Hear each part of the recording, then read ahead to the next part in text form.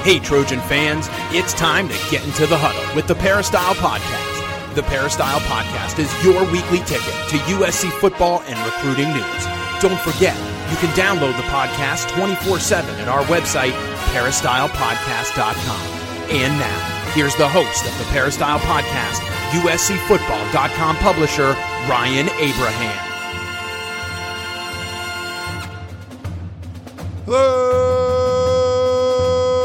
Trojan fans. Welcome to the Peristyle Podcast on a Wednesday. We're doing a podcast on a Wednesday again. Yes, you know what that means. Keely Eure is back in studio alongside me. Follow on Twitter at Keely is my name. The great video reporter slash newsbreaker slash analyst that we have here at USCFootball.com. The only intern we ever hired at a full-time status.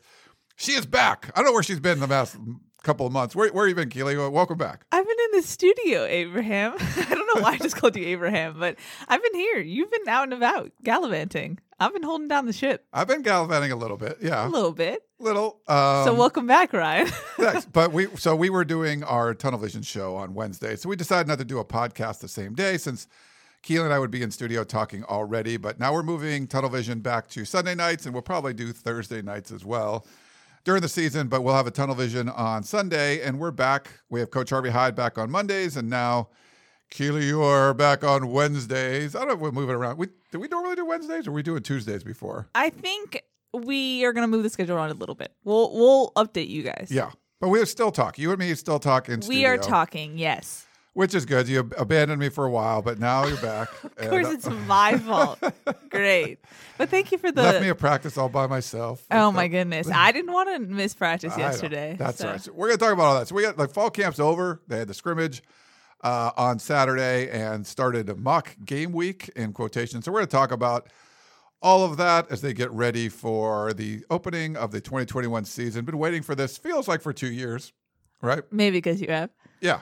Because last season wasn't really a season kind of thing, you know. Short season, yes. Short season, but whatever. But we'll, fans back in the stands, we're going to talk about all that stuff. If you have any questions or comments for the show, drop us an email, podcast@uscfootball.com, or you could also call us or text us at 424-254-9141. We're ramping up the questions again. Got a lot of Harvey Hyde questions this past week. Keely's back, so if you have any questions for Ryan and the Keely Show, the Ryan Keely Show, whatever you want to say, Keely and Ryan, put them there. Just put in the subject. It's for Keely and Ryan, whatever. Let us know, and we'll try to put the question on the correct show. And if you have questions for the Family Feud one, you can send them in as well. But you can also, as I said, call or text us 424-254-9141. Leave us a voicemail there. The most important part, though, if you got an Apple podcasting app on any of your devices, your iPhone, your iPad, something like that, what we need you to do, follow us, follow the Peristyle Podcast. Leave a 5-star rating, any kind of comments, feedback, suggestions you have. And we have an incentive for you. Oh. It's not just because we asked. Like, we ask a lot. We ask, and I don't know why. It just becomes a thing. It's like, it really does help when more 5-star ratings. It helps grow the show. So we're trying to grow the show because we spend a lot of time doing it. So that's what we want to do. This worked over on, a little plug, the Podcast of Champions. Oh. This was an incentive that worked there. We get a lot of reviews. If you like the Pac-12, go to the Podcast of Champions and check that out too. But for us, here our sponsor, Trader Joe's. Shouts to Trader Joe's. Yeah, shout outs. Got a package in the mail. Well, I got several packages in the mail from them. They've been great. And I got the dark chocolate peanut butter cups. Good. I brought them into the office, so Keely's going to be upset with me on that. Yep. I brought lots of snacks. But Trader Joe's has some great snacks. But they're going to give you, or we're going to give you, or they gave us, $50 gift cards to Trader Joe's, which you can buy a lot of stuff at Trader Joe's for $50. It's true. You know, don't go in there hungry because then you might, you'll probably double your budget. Yeah, it's not great. So every week we're going to do on the Keely and Ryan show, we are going to read all the reviews, any of the 5-star reviews that come in. The best one, we're going to determine which one's the funniest, the best one. It doesn't have to be like the most glowing, just which one makes us smile the most. You will get a $50 gift card from Trader Joe's. I'll send it out. I also got those bags. Those are a little harder to send. I'll see if I can send those out, the Trader Joe's bags that are very popular. I got more of those. They are coveted. If you're local, I can give you like a local one. I don't know if I'll be able to send those out, but we'll definitely send you out a gift card through the mail and, potentially a bag and stuff too. But so put those reviews in. Go to Apple Podcasting. Creative, you can be funny, whatever your style is. Yeah, we are really lucky on the Podcast of Champions. There's some really funny listeners. I mean, some of those reviews are just hilarious. And so, yeah, but it doesn't have to be. Just, leave us a 5-star review. If we like it, we'll send you a $50 gift card. There's a comment. There has to be a comment with it. Yeah, it's not just 5-star review. We're Yes. not going to say, oh, we love your 5 stars. It's got to say something. Yes. Yeah. That is helpful for us. So whatever you like about the show and don't like, you can criticize us. We actually encourage on the Podcast of Champions, leave us a 5-star rating and then just torch us. And as long as it's 5 stars. You guys are bold. You're bold. We get some really funny ones. But thanks again to Trader Joe's. They've been an awesome sponsor for us. And now you got an incentive to leave us a 5-star review. If you haven't done it for a while, just did it last week, go leave another one. And we haven't had one for a couple months, I think. So go leave them in there. All right, Keely. Yes, Ryan. Thanks again to Trader Joe's. We are back. I love it. It is great. Fall camp is over. Crazy. I'm glad we got to see fall camp. Yeah. I got to talk to Coach Harvey Hyde about what he thought about the scrimmage on Saturday. Maybe we'll give you a few minutes to give us your thoughts on anything that was. I know it's like a few days ago now. Yeah, I know. Is it like? But did anything like stand out to you? Like, oh my gosh, that was crazy, or it felt better than the first scrimmage we saw. The first scrimmage just felt a little sluggish and like they just didn't meet the environment. So that was at least better. We saw more of Keaton Slovis, which I thought was needed. We just didn't see him that much in the first scrimmage. And I think that's truly because they want to figure out that backup quarterback position. And it's interesting, as far as that competition goes, I really feel like Miller Moss had the better fall camp overall. I think he was more consistent. He was more stable.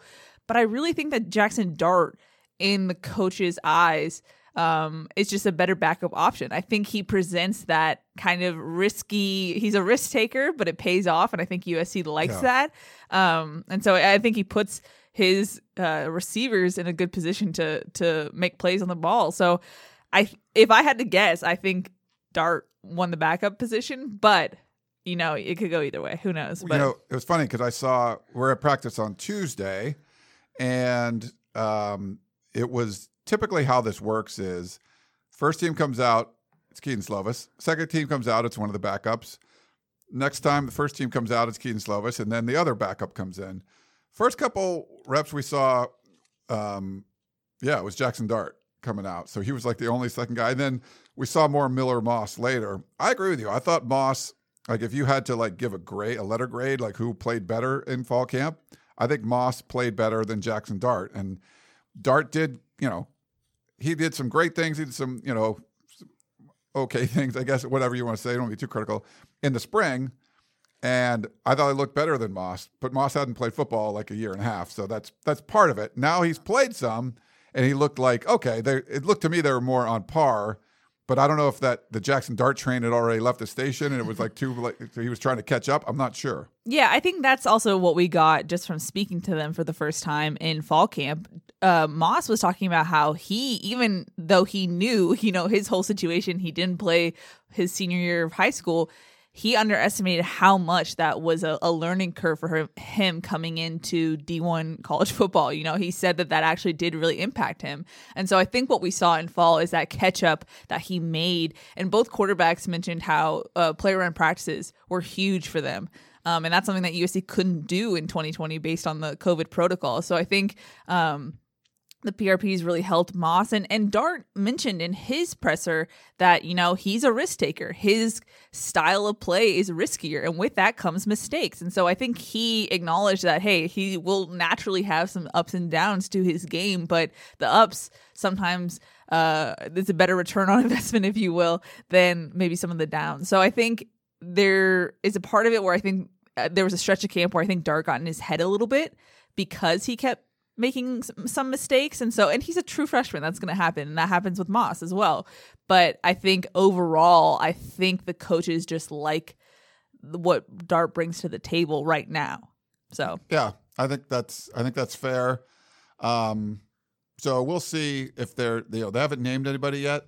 Graham Harrell talked about that. So on Tuesday was asked about that. He sort of punted it over to Clay Helton. So we'll probably get some kind of answer this week. They'll definitely put out the depth chart on the Friday before the game. Was it going to be an or situation? I think you kind of need to know who the backup quarterback is because if something happens to Slovis, You want to know who's going into the game. Yeah, and to be fair, USC hasn't shied away from that. If you go back to when JT Daniels was named the starter, we thought that Matt Fink was going to get the backup job just because he's the older guy, and that makes sense. But they named Keaton Slovis the backup as a true freshman. So, I mean, I don't think that they're shy. They're not going to shy away from saying who they actually think. There hasn't been a precedent for it in the Harrell era, so I don't think that they're going to do an or situation. I know Shotgun doesn't agree with me, but I think they'll actually name someone. I think you're right. And it's just body language wise, it just feels like that's sort of the way they were leaning from the beginning. And, it's tough. You're Miller Moss. I think you probably played better in the fall. Now, we're not there for all the meetings and stuff. We're just seeing what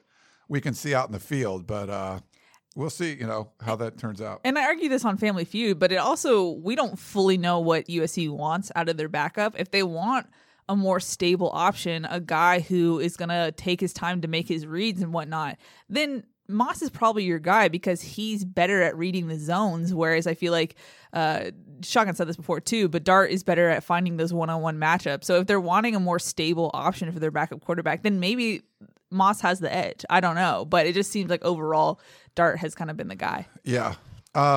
So that's where the quarterback situation is. I know people ask about Slovis. We've all seen him look better than what we saw last year. So we're expecting improvements there from Slovis. More in 2019. Yes. Yeah. There are some throws that he makes that I'm just like, that looks a little 2020-ish. So okay.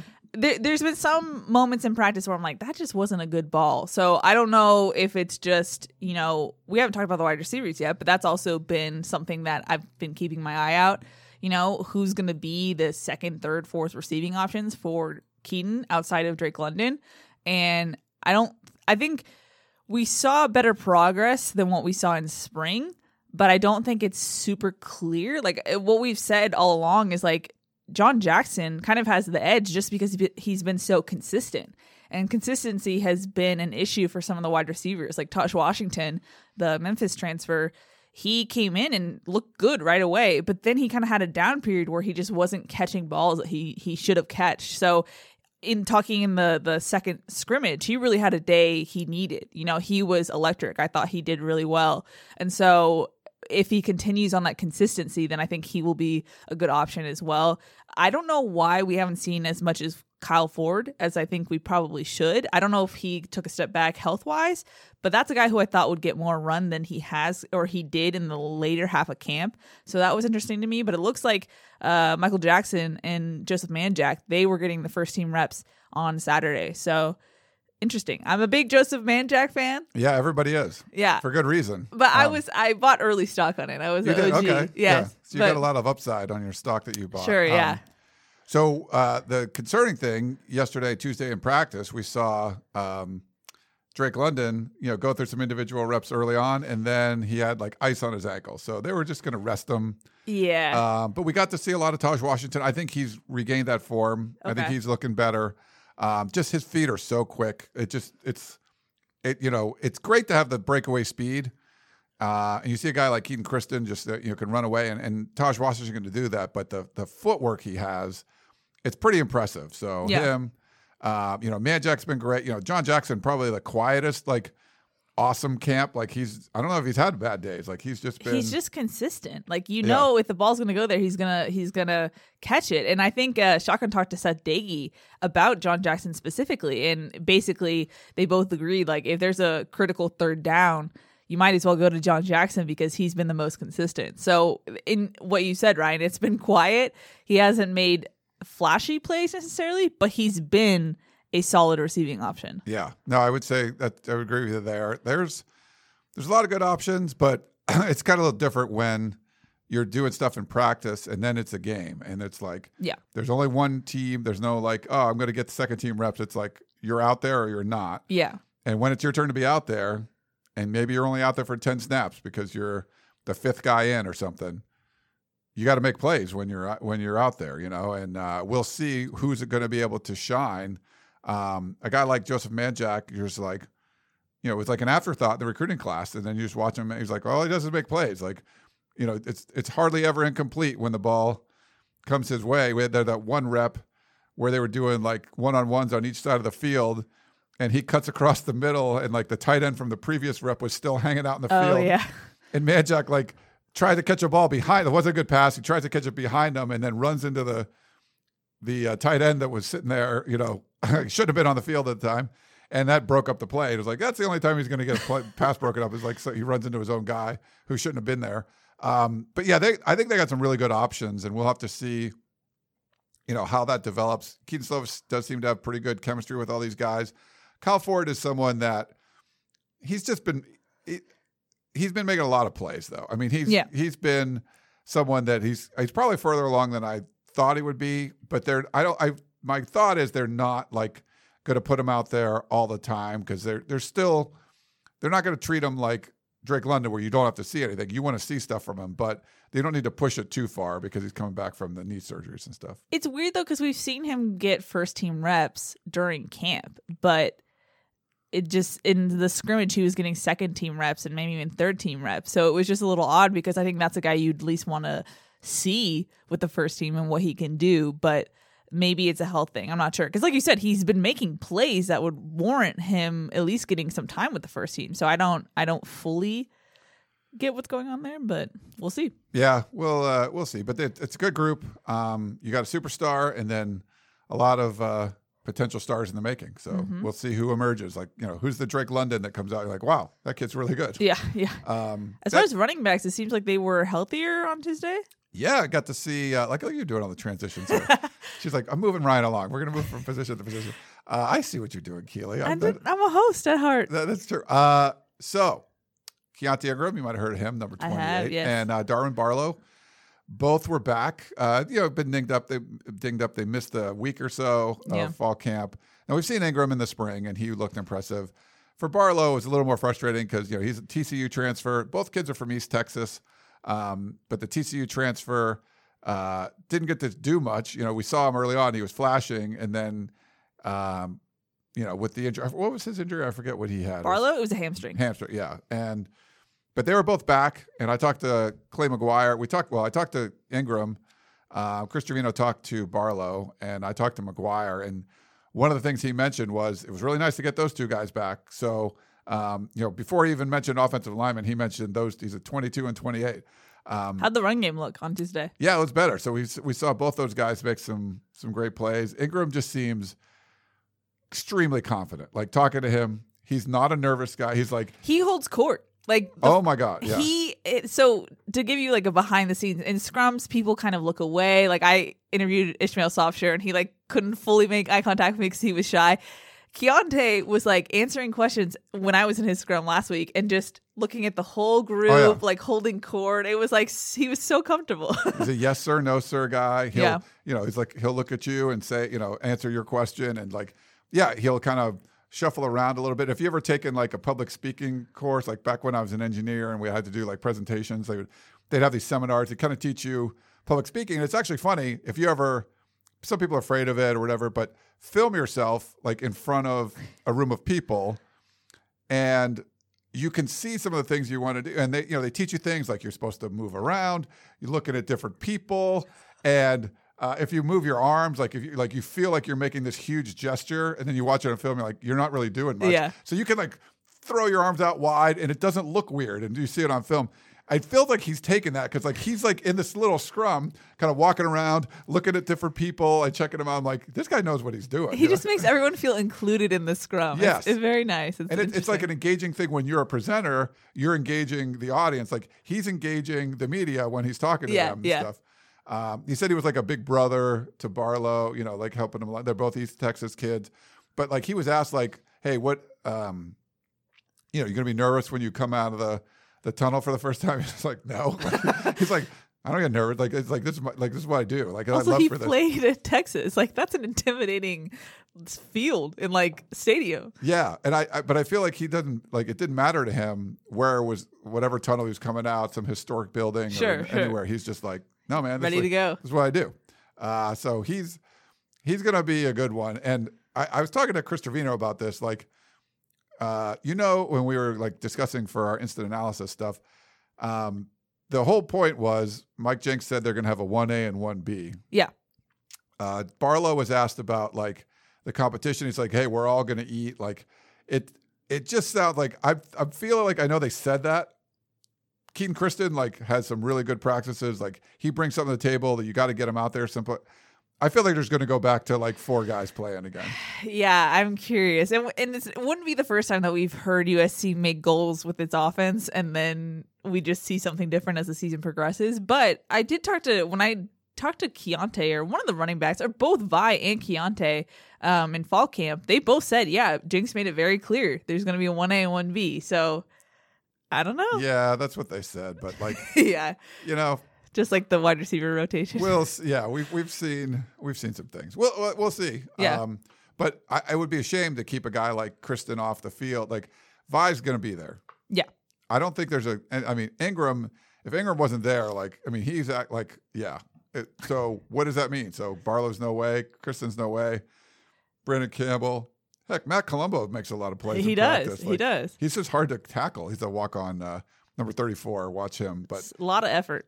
Yeah. And we've seen Giante around. Like Quincy Giante, yeah. Yeah, Giante, yeah. So, they got some dudes that can play. I just have a feeling you're going to see maybe San Jose State, if you blow them out, you can see more guys, more of just because there's rotation. But my guess is they're going to play a bunch of guys, but we'll see. I mean, this has been one of the biggest question marks in the Clay Helton era is can you utilize all the talent that you have and utilize it in an efficient way?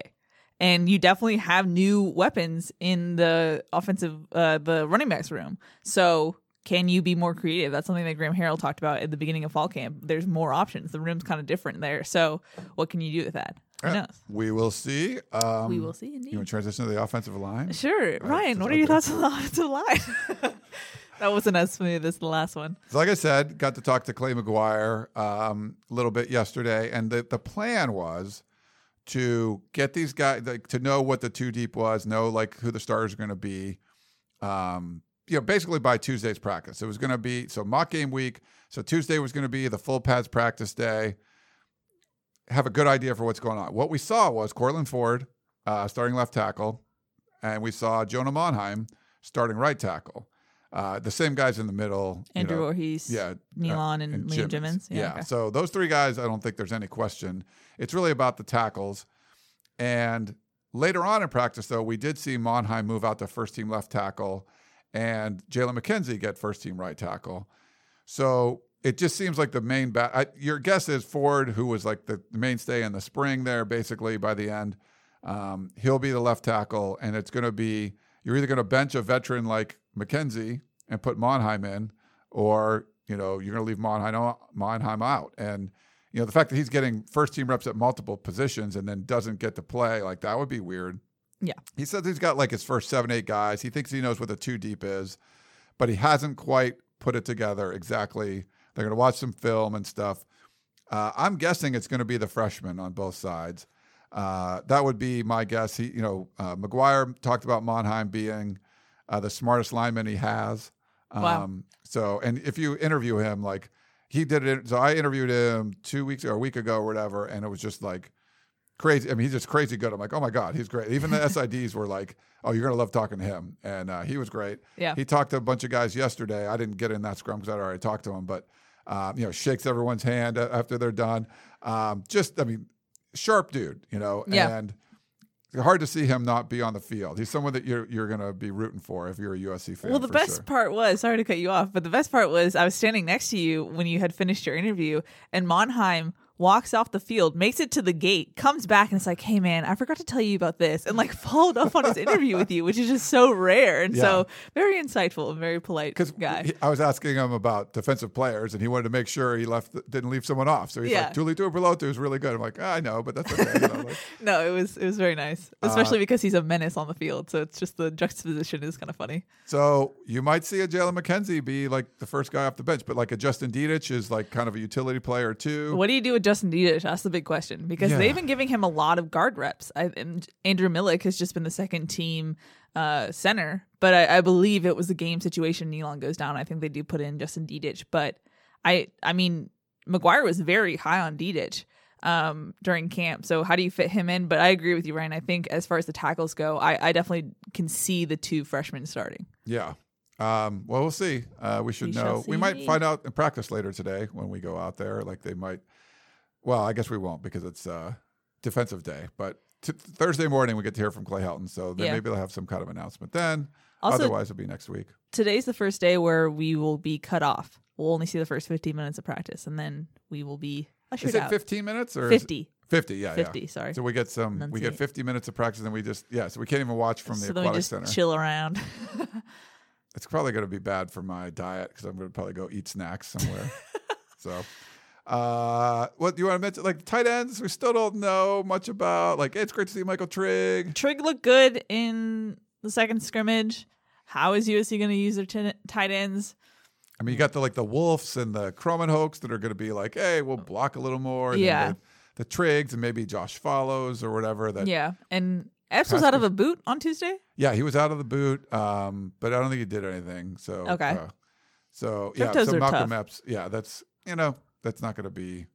I'm not expecting to see him, but we'll see if he gets kind of worked in. But mostly just how's the position going to be used? Like, are they going to be able to run the football? Is one thing, and then I do like that McGuire brought up the running backs like right away. So I mean that's certainly an important part for him. But the tight ends too, you got to work with. You're working with the offensive linemen, helping with the blocking schemes and stuff. You're working outside, trying to get, catching balls.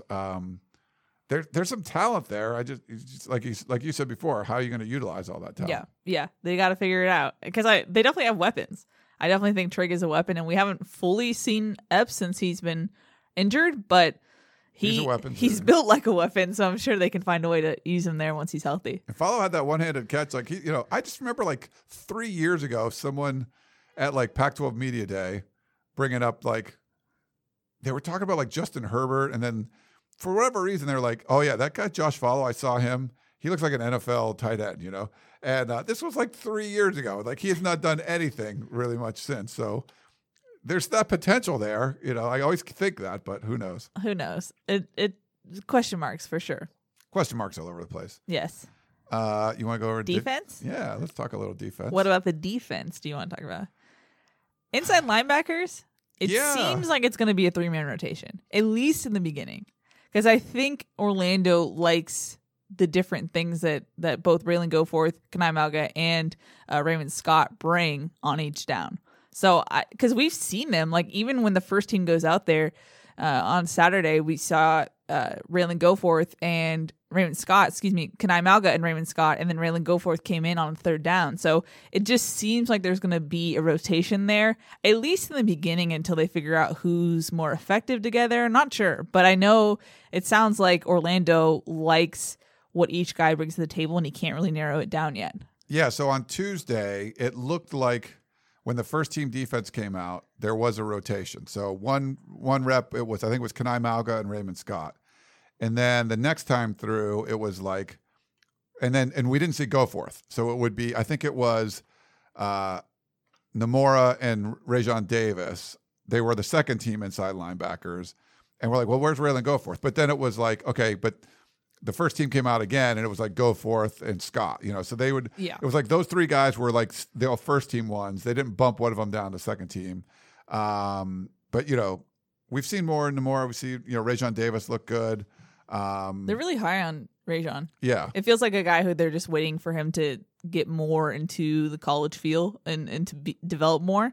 But they seem very encouraged by what they've seen so far. And like Julian Simon's out there sometimes, like they're freshmen. Like there's, Taylor Katoa. There's a lot of depth actually in the inside linebacker spot. Yeah. And your report. I mean, I guess we didn't even talk about this. Yeah. Jordan Iosefa, medically retiring. Well, here's expressing his interest in medically retiring. Yeah. So what I reported was that I've heard for a while that his progress with his knee rehab wasn't going as planned. And so then I heard last week that he had decided that he just wants to medically retire. And so once he had told the coaches, I reported that. And now in my report, I didn't include the fact that it sounded like the coaches were pushing back on the fact that Iosefa wanted to retire, so medically retire. But I think from what I've heard on Iosefa's side of things, he's kind of ready to move on to the next chapter. He hasn't played a down in 3 years. He's been having multiple knee surgeries, multiple knee issues. And so I think for him, he knows he's not going to play at the next level. So why continue that on, and why just really go through really hard rehab work to maybe play? Because we've said, like, he hasn't even played in Orlando's defense yet. Like, it's not like something where, okay, get healthy and we know that you're a starter in this system. He hasn't really experienced it yet. So I think he is aware of all those realities. But I think, he's obviously loved by the players and coaches. He was voted a team captain before he got injured in 2018.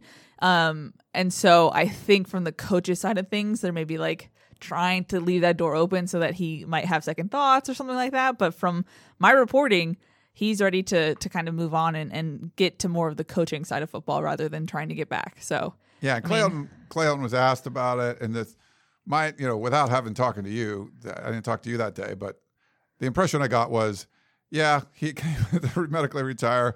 We don't want to let him go yet. Like, that was just the impression I kind of got. Yeah, and the important thing to know is that I specifically worded in my report that he intends to medically retire. Like, he hasn't medically retired yet, but that's where his mind's at right now. And so the fact that he told the coaches that, I thought it was good to go to report that. But I think Helton wanted to push back a little bit on that. But obviously I wasn't at practice yesterday because I was in health and safety protocols. But so that's where it's headed. So we'll see how that develops. But. Yeah, there's still a lot of depth there. We still haven't seen Solomon Tuipulotu. He's still rehabbing. He's still rehabbing. So, but there's a lot of dudes. They have a lot of bodies. Recruited bodies there at the inside spot. But like Keely said, they're rotating those three. And then outside linebacker, we see a lot of like Drake Jackson, Hunter Echols, and Giuliano Falanico. Those kind of like the main, But we saw yesterday, we did get to, Drake Jackson was taking more of the first team reps, and they kind of rotated guys in. So that it's a much smaller group on the outside than on the inside, like that kind of like stand up, rush end, whatever you want to call it, they call it there. Are you concerned at all about Corey Foreman? It sounded like he wasn't a full participant. So he still got the elbow and the groin thing. So Clay Helton talked about him yesterday, if we want to switch to defensive line. And I was watching him. I noticed it before Chris did, which he's noticed everything. He's over on the bike. Look at you, Ryan. Working out on the bike there. So Rehab Island was small. The good thing is it's a pretty healthy team right now. My boy Josh, we'll talk to the secondary in a minute. My boy Josh Jackson still rehabbing, which bums me out because I love the way he was playing, especially when Isaac Taylor Stewart wasn't out there. But saw Corey Foreman over there on Rehab Island too, and he was limited. He's always on Vic So'oto's side, just kind of absorbing things. From what Clay Helton said, it sounds like he's still picking up the playbook as far as first and second down goes, but third down, they want him out there. If he's healthy, you're going to see Corey Foreman probably come in on third down is what my guess is right now. Okay. And get after the quarterback. And there's not a whole lot to think about, I guess. Just go. Just go. And Todd Orlando loves that, right? He just loves go hit people, go blow stuff up. So that's what they want Corey Foreman to do. So we'll see. It's going to be how healthy is he? And then, does he know enough that he could get on the field? And has he worked his way up to be on first and second down? But I think you're going to see him a bunch on third down. That makes sense. Yeah. Yeah. But for defensive line in general, we got to see, Tuli Tuipulotu has been great, right? Nick Figueroa is just going to be like a stat monger. Apparently he's been a big leadership guy as well. Yeah. And just the way he talks, similar to what Jonah Monheim is, just feel like, okay, that guy seems like a leader. He seems like someone that people are going to follow. So I think they're pretty solid there. Obviously, with the kind of the nose tackle stuff was losing a guy like when you talk to Sofsher, right? Ismail Sofsher. Not sure if we're going to see him. It doesn't sound like we're going to see him anytime soon. Well, and that's the confusing part a little bit, if I'm being quite honest, with his interviews. He said he was feeling good. He said that he was 70% away. He's 70% done with conditioning. He just needs 30% more to feel like he's 100%. So, and the P kind of had a mixed reaction to this, but the guy had surgery on both of his legs. And so it's a hard recovery if you're a bigger defensive lineman. And so Sure. I think he's just trying to get his conditioning up. And so that is the issue right now, but he just hasn't been in any team periods. And he's been doing some individual work, but it's just very inconsistent because sometimes we see him do full individual work. Sometimes he's doing mostly rehab. It's a guy that he said he expects to play the full season, but I would caution that he'll probably be a later addition just because it just doesn't seem like he's game speed right now, let alone like where do you fit? Which team do you go in? Like playing with other Trojans together. Like he hasn't done that yet, and that's not something you can just throw him in there too. Yeah, like, oh, you haven't played with anyone. Let's start here. Here's the first game. Go in there. No, it doesn't work like that. So, and Jamar Sakona has been out for a little while. He's back now. He had like a yellow jersey on underneath his pads. Okay. But they had Jacob Lichtenstein kind of playing that role. We saw him on Saturday do that as well. So, like, I think you're going to mix things up a little bit. Stanley Taufa, how do we say his name? It's Ta'afu. Ta'afu. Yeah, it's like he's got like 3 apostrophes in his name.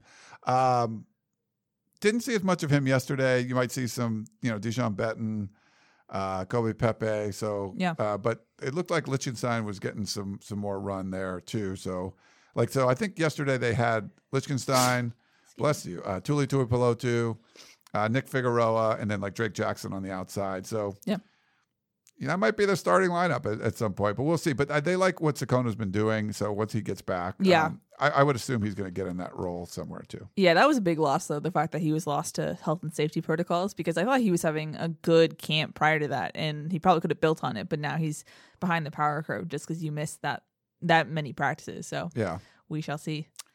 We shall see. You didn't get to miss much with your health and safety. What?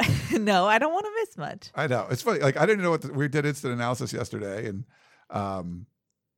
basically there was some potential exposure. So there has been a positive COVID test among Shotgun and I and our presumptive people. If that makes sense. But I wasn't sure. Like, crap. What do I say? I was like, well, that's the general health and safety protocol. But now everyone's very concerned. But but Keely's fine. She's in studio with me right now. Yeah, we're gonna go to practice to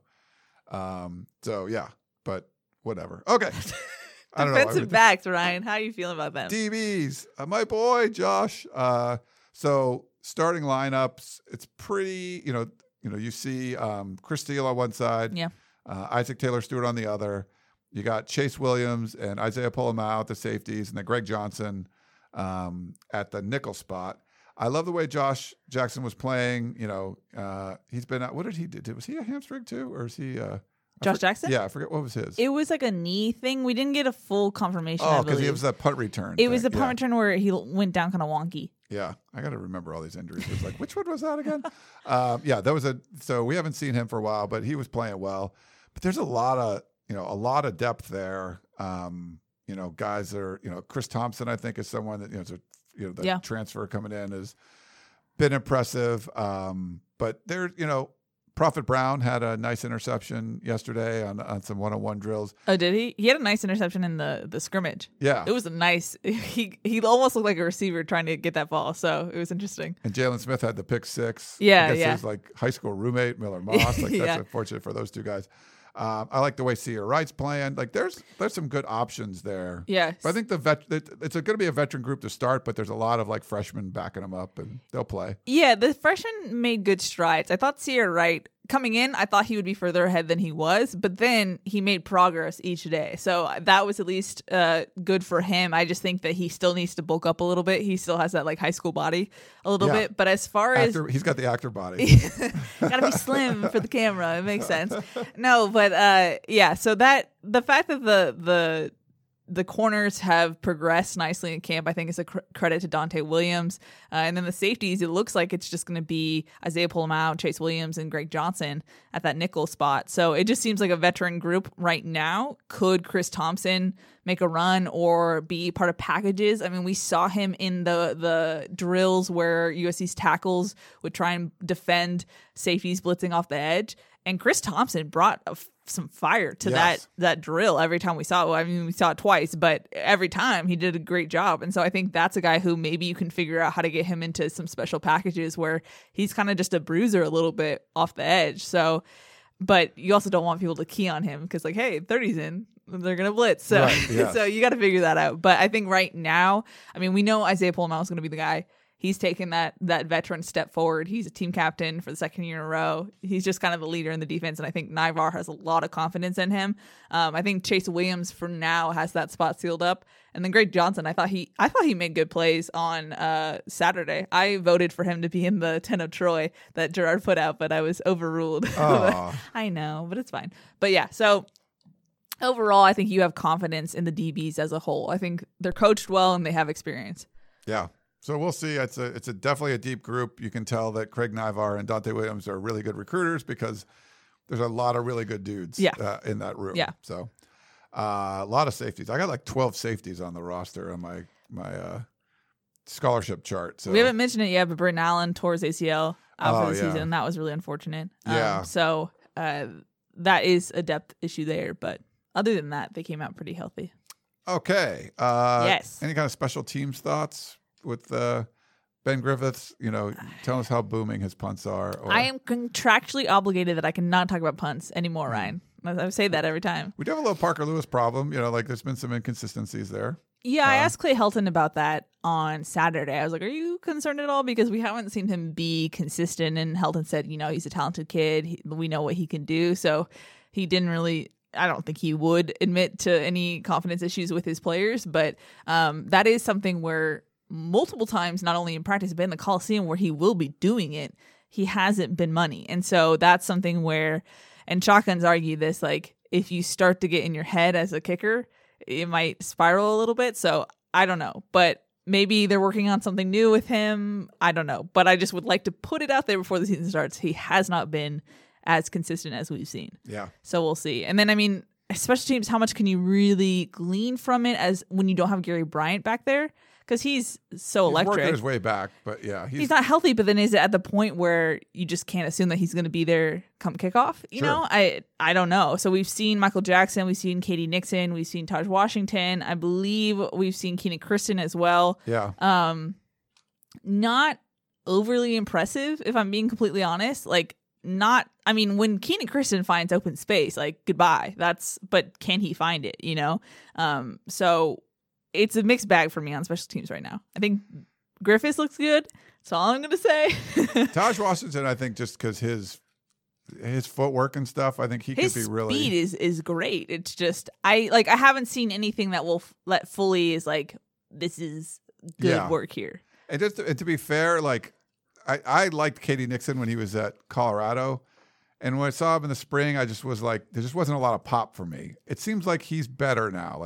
I'm feeling a little bit more like he made a couple good plays yesterday, like a really nice catch. I forget who threw it, but he looks like he's more of a playmaker now than I think when we first saw him when he came to USC. He's made progress. He's definitely grown since he came to USC, but it's hard when he's next to a guy like Taj Washington. That is a guy who is just so fast, so shifty. And then Katie is kind of like a step down. It's like a light version of that. Yeah, a little bit. And I don't want to be disrespectful, but it's just like there's just a difference there and you can see it on the field. So that's the only downside to that when you have a comparison like Taj playing with you. But I think the thing is he needs to be more consistent. I think that will help him out in this wide receiver race battle, if you will. But we'll see where he fits in. Yeah, he's someone to watch. He's got a lot of experience, he's a veteran. He's the oldest guy in the room. Yeah. So, you might some of the young guys might be a little starstruck and they're not making plays, and you could go out and throw a Nixon out there, and he does because he's done it before. So yeah, he could pull a John Jackson.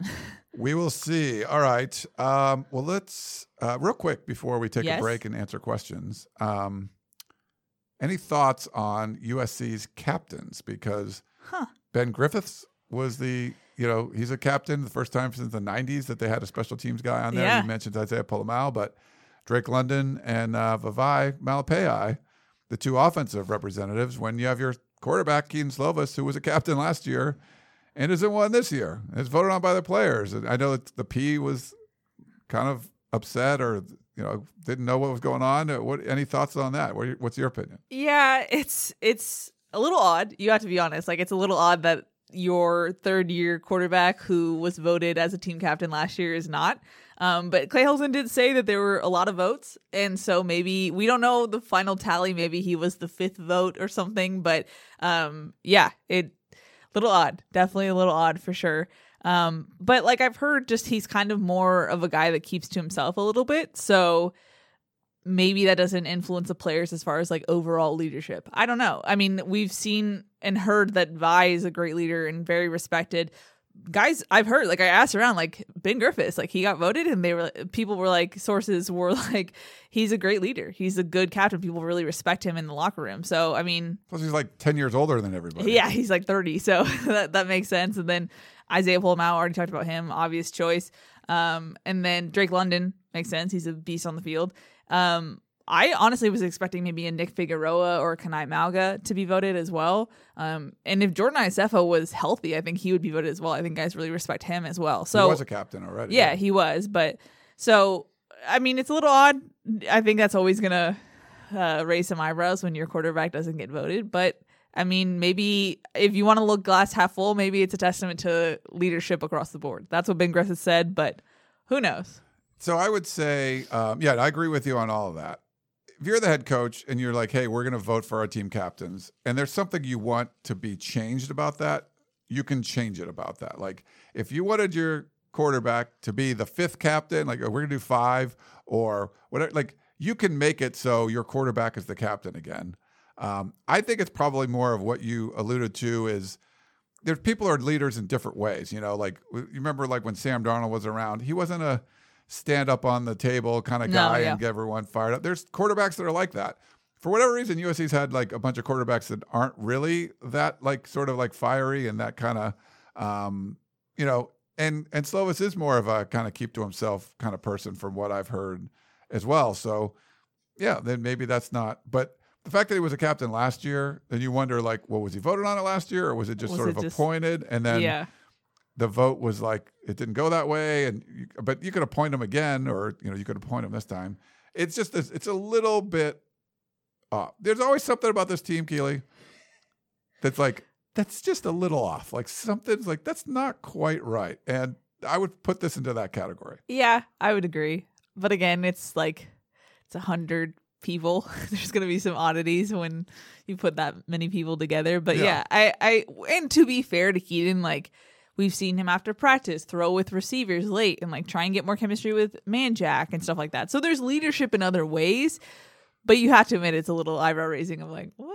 This is a team vote. Why wasn't your starting quarterback? And this is okay. So this is a program that's just had a lot of weird stuff happen over the years. Like every other week, there's going to be something you're like, what? Like, how did that happen? Now, to be fair, I think you bring in Mike Bone, you bring in Brandon Sosna, they're making changes. There's like stupid little things that were like, why were they doing that? Why was the field being maintained by the regular campus grounds crew and not someone that specializes in like football fields, Stupid stuff like that happen all the time. Like little things are like, why is USC doing that? It just happened a lot. And you kind of get used to it. Like, yeah, that's just USC. And it usually tends to like, there's some poor leadership somewhere. They made a decision like 5 years ago and it's been trickling down. And now you're seeing the results of that like later on. You're like, why is this happening? Like, yeah, someone in a bad leadership position made a terrible decision and here's where we are. This sort of seems like, I think there's less of that going on now, but you become numb to like, yeah, that's weird. Like, that's just a little strange. Are you saying that I specifically have become numb to No, I think all of us. But like, you're just sort of like, yeah. But I mean, to give USC credit, they've hired better leaders. There's better people making decisions now. And it's going to take a while to kind of clear out some of those, weird decisions. But there's always the question like, would that happen at Alabama? Would that happen at Ohio State? Right? Like that always happens. Like, no. You know why? Because they've had great leadership for a long time. Like you went from like Urban Meyer to Ryan Day. Saban changes coordinators every freaking year and still does an amazing job. When you've had great leadership that long, you have years worth of decisions that were good that can kind of pile onto each other. You've had all these years of bad decisions for USC and you can't just hire a good leader and like fix them all right away. So you're going to still see some of that going on. It's not a magic wand situation where No. you can just wave it and everything fixes itself. Right. Even though some people would process. like to think that's the way it works. A lot of people think that that's how it works, but it doesn't work like that. So, all right. Well, why don't we take a quick break and we'll come back and answer questions. Back in a minute.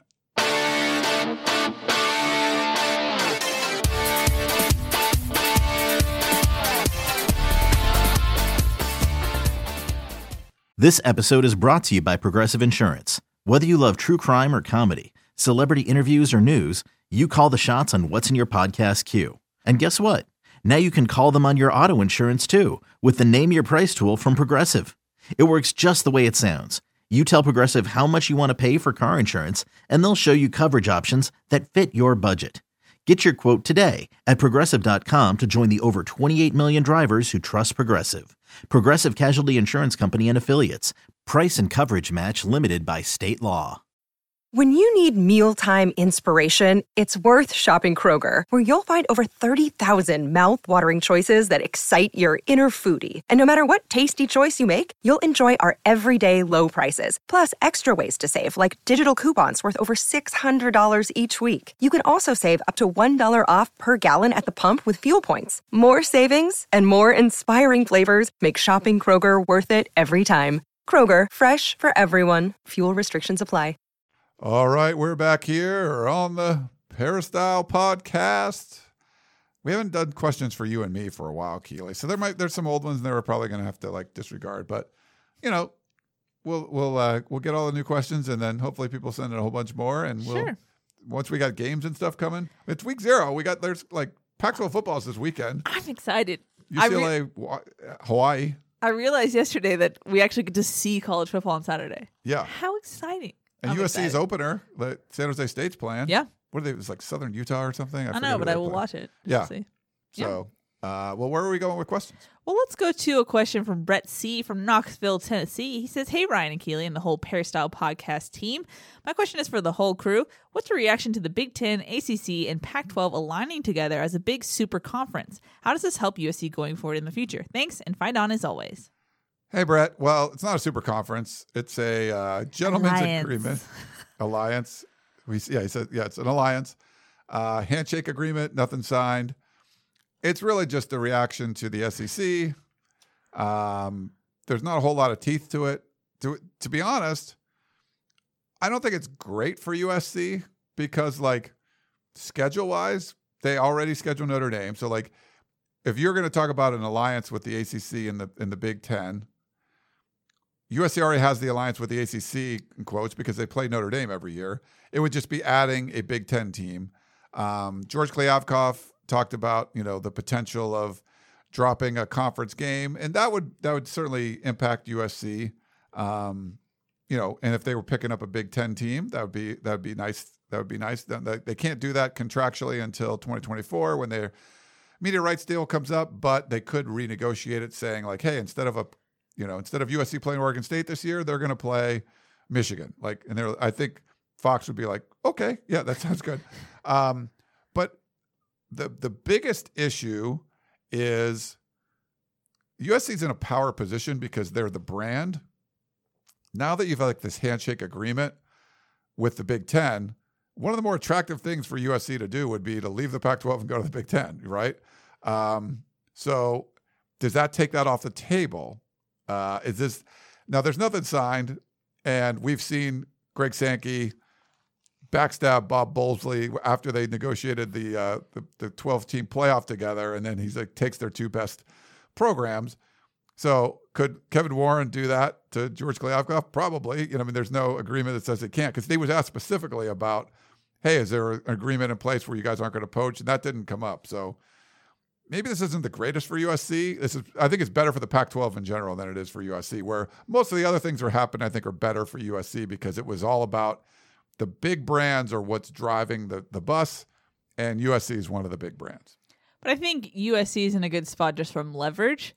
And just by the fact that George Kliavkoff made USC his first stop on his listening and learning tour, I think they definitely know that USC drives the bus in that sense. So if I think USC can wag the dog a little bit, where yes, I think if USC had an issue with something, I think at this point, given with the new administration with USC and the new leadership with the Pac-12, I think it would look different than what it would in the past. Right. And Mike Bohn was on that committee too, talking about the alliance or whatever. Like he was, I think Ryan Karja reported that, like Mike Bohn was on that committee. They had like some of the AD committees that were representing that. So before, like just the one, what was it with, to decide who, if you're going to play or not, it was like all the Northwest schools and stuff. Like it wasn't even in USC. It's like stupid stuff like that. You're like, yeah, that's not going to be the case anymore. Like you're going to have your bigger brands involved in these things and not just like everybody's equal. Like, no, those days are over.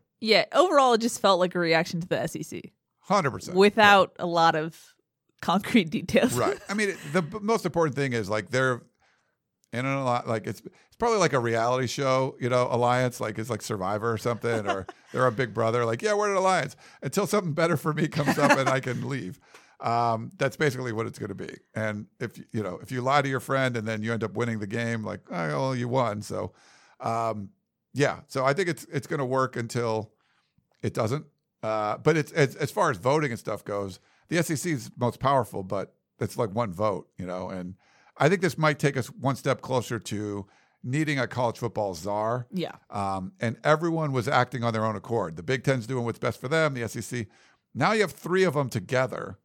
And who's to say like, hey, the SEC joins it and they like elect a president of college football or something. And then they're running, so that could be interesting if they do something like that. So maybe it takes us closer to that. Yeah. All right, let's go do a question from Steve in Poway, who says, we all know that 6'5", 210 Drake London is a beast, said in Shotgun Spratling voice, which is kind of like a beast. Yeah. But in the words of Chris Trevino, he also gets more surface area to injure. So with that in mind, I wonder if Graham Harrell has considered having 6'6", 245-pound redshirt senior Josh Follow essentially shadow Drake London on the wide receiver core as kind of a Drake London backup rather than just a tight end. We all know that Coach Harrell has a soft spot for blocking tight ends like Eric Cromanhook, so I'm concerned that Josh Follow might, once again, get lost in the tight end depth chart rather than finding a spot in the receiving core. I know it's been a long time, but don't we all still remember how well Josh Follow once was at catching passes? Fight on and win, Steve in Poway. Steve, I remember. He had that one-handed catch in practice. I've been a Josh Follow fan. We talked about him earlier. I don't know if that would be like, you're not going to make like a stunt double for Drake London. It sounds like that's what you want here. I'd love to see him get involved more in the passing game, but I think all of those guys, like there's a lot of potential there to get them involved, but will they? I don't know. That's a problem right now. So yeah, they're just different. Like on paper, you might be able to compare based on height. They're just different body types. They move differently. So I don't think it would be like a stunt double situation. Yeah. We had a question from Gregory. Sorry, Ryan. No, you're good. He says, my question is, what is the fallout effect if Clay Helton is let go? Do they have something in place to keep Dante Williams and Vic So'oto, their two best recruiters?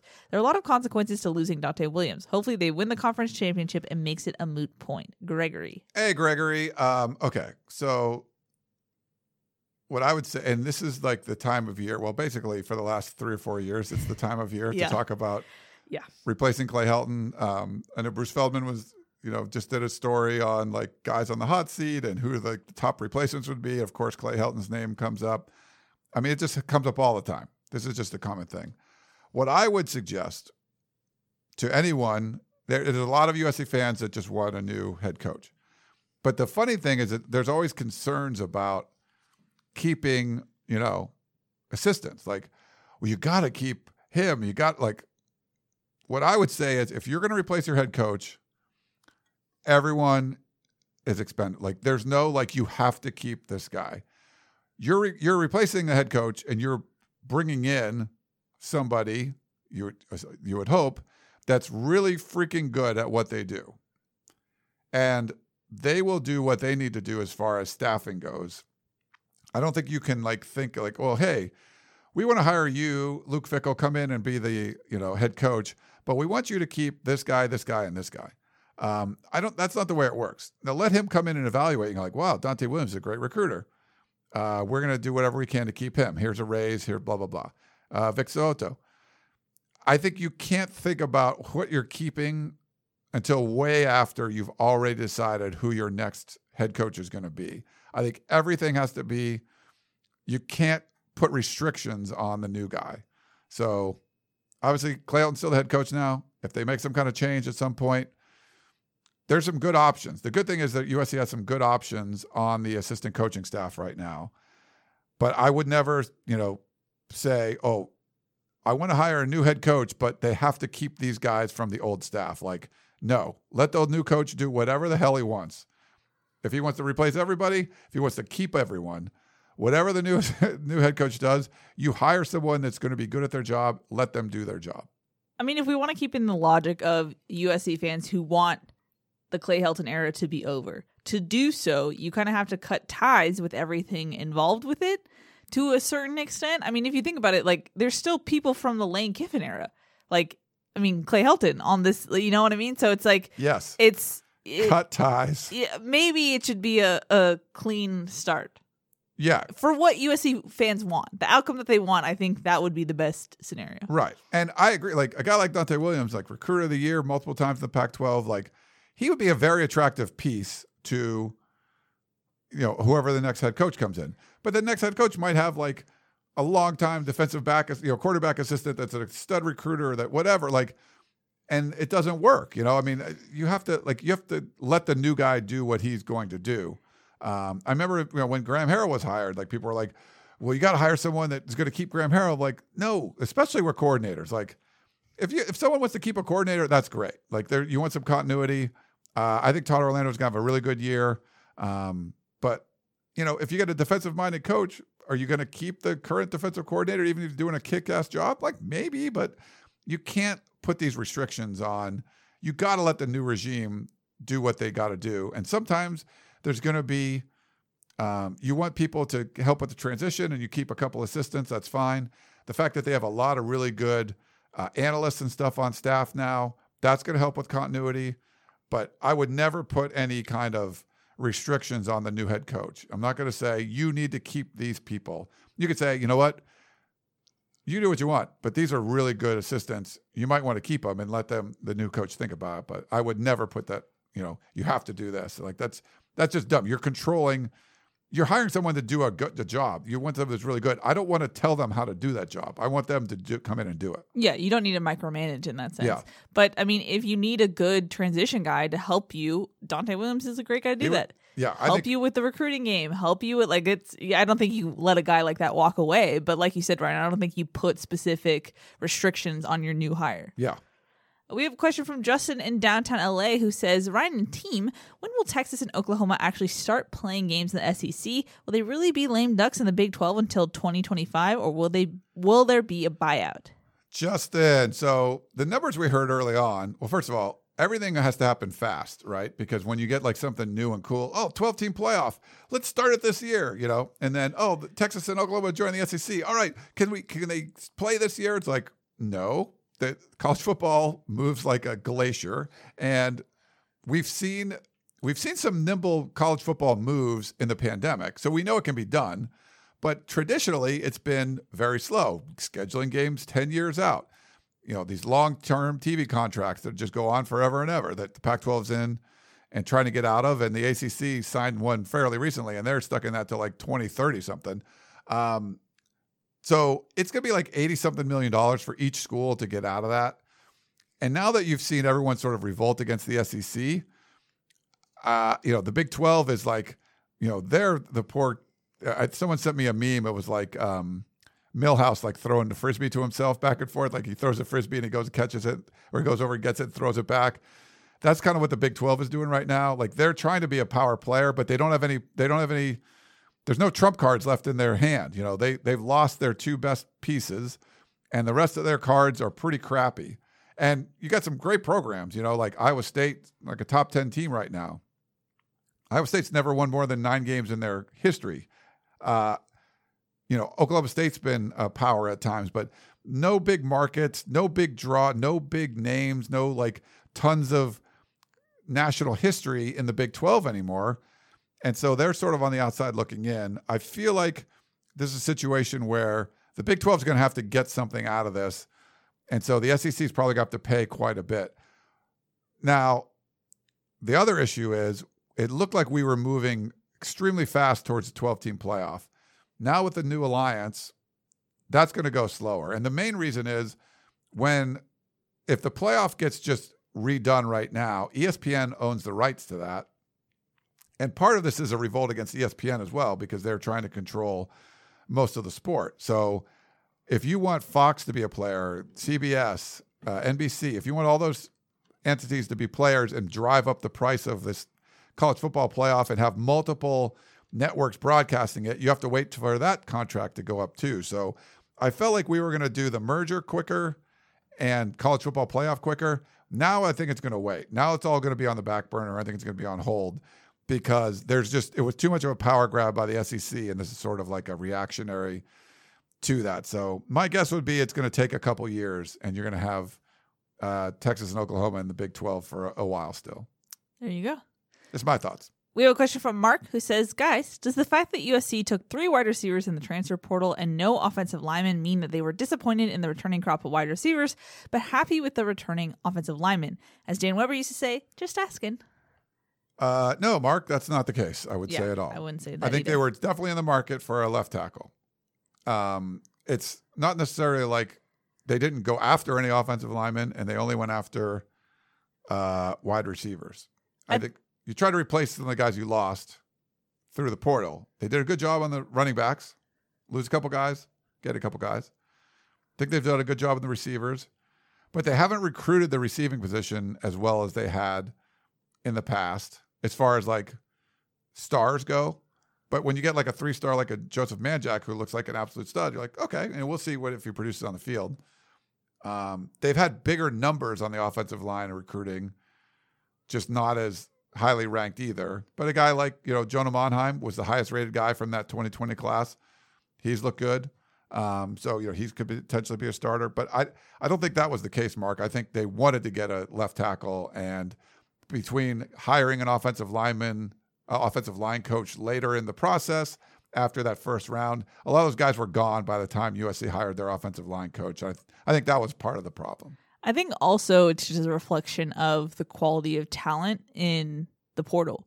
Offensive linemen are a rare find in the portal. And there was one great offensive lineman, and UC didn't have an offensive line coach at the time. So it's kind of luck of the draw and whether or not, because if there's an offensive lineman in the portal, you're kind of asking, okay, what happened? Why is he still here in the portal? Why wasn't he snatched up? So it's kind of a reflection of how the portal works versus USC's confidence level, I would say. Right. Yeah. So I would say you can just ask Mark, but that would not be the answer I would give. Yeah, same.